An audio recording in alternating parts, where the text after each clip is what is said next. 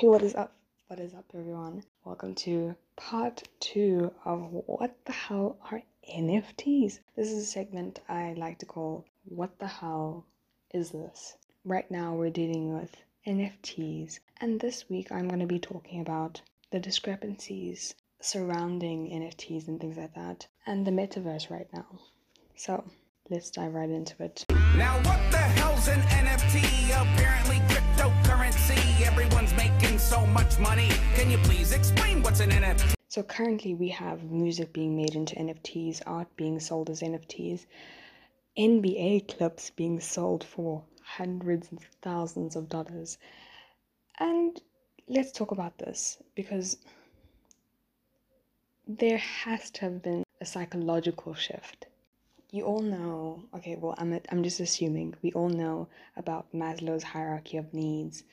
We've kind of just gone and absolutely nullified this concept as we have created like value for things that do not inherently have value. But the same thing kind of goes for what we did with oil, gold, silver, and other raw materials.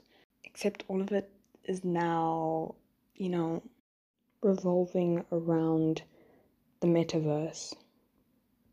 Essentially, we've created hype and excitement around something so non-physical, using what I spoke about in the last episode called the blockchain. If you haven't listened to that episode yet, please go and listen to it, or else this episode just won't make any sense to you. But hold on a second. Last time I explained what the blockchain is, not what it physically is. And essentially, it's a bunch of computers using gang energy all the time to verify records and transactions. Just think about the ramifications of that. Power plants make electricity, contributing to global warming, which is the reason I am in a sarong walking around the house, because it's 35 degrees Celsius, which is 90 something degrees Fahrenheit. Also, David Attenborough is shaking his boots right now, bro. All because some rich guy can buy a video of Kobe Bryant, rest his soul, doing a slam dunk. Just think about that. Is that not funny? Is that not hilarious? I'm going insane thinking about how crazy that is. This is the biggest game of irony, because the digital world meant to make us reduce things like paper consumption, travel, and all the things that contributed to global warming and things like that. But now we're using it to make an even bigger impact. You making money selling a gif of a cat. Humans, dude. That's bringing me back to something I briefly mentioned in the last episode. Wall Street.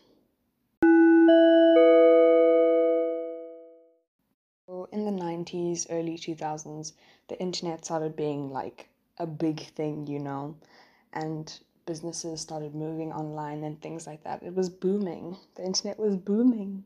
Things like Yahoo, things that we don't even talk about these days. I'm sorry, BlackBerry, those things just started booming back then. And then the Wall Street crash of 2008. People went out of business, went straight to the pits. And obviously it was a shock to everyone, because it's meant to be so secure and things like that. And now we're kind of in that hype phase of NFTs and the metaverse.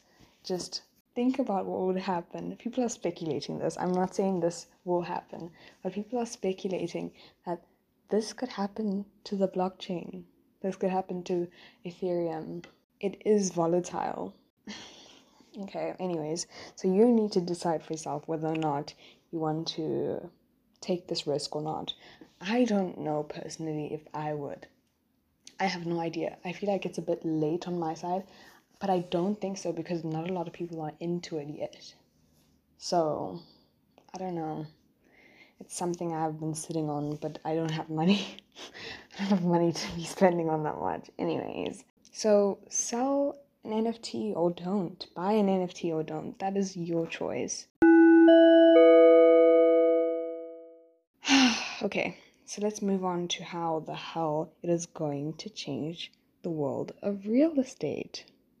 Question: have you ever bought a property, like a piece of land or a house or anything, or even rented property? It is such a process, a bloody nightmarish process. You sometimes don't even feel like it's worth it because of the paperwork, bank loans, deposits, security deposits, lease duration, levies, agents, landlords, etc., and all of that jazz. Now, remember how I told you about how blockchains remove the middleman in transactions? If you don't know what I'm talking about, you have to go listen to the last episode because I explain all of that. Anywho, so blockchains remove the middleman, and in the last episode, it was in reference to just banks. However, in this example, it removes more than that. So, if Johnny, some random person, Johnny, wants to buy a house that Betty has built and designed, and she has made it into an NFT, Betty has set a price that for her covers everything, and everything right down to levies. Then Johnny can purchase this house from Betty using Bitcoin or something, and the transaction of the asset has now been verified by the blockchain because Johnny had enough money, right? Thus, we have record of it for legal reasons. Yeah. Essentially, obviously, give or take, there could be some kinks in this theory, but essentially, we have just cut out like 10 middlemen and have proof of the transaction. Johnny does not have to try pay for like knee-breaking mortgage, and Betty makes money, and Johnny has a house that is his asset. Think about that. Oh my gosh, you guys. Oh my gosh, y'all. Y'all have no idea how much this is like messing with my head. And until the next episode, you guys, we can discuss this question that I'll leave on the Insta story, where we can just like have some chats about NFTs and things like that. That was my little gimmick, my little convo about NFTs and the world of NFTs and how it will change our world. So thank you so much for listening. If you enjoyed it, don't forget to rate and review and share and tag us on Instagram. That is all from my side. I hope you guys enjoyed. That was another episode of What the Hell Is That? With your co-host, Lele.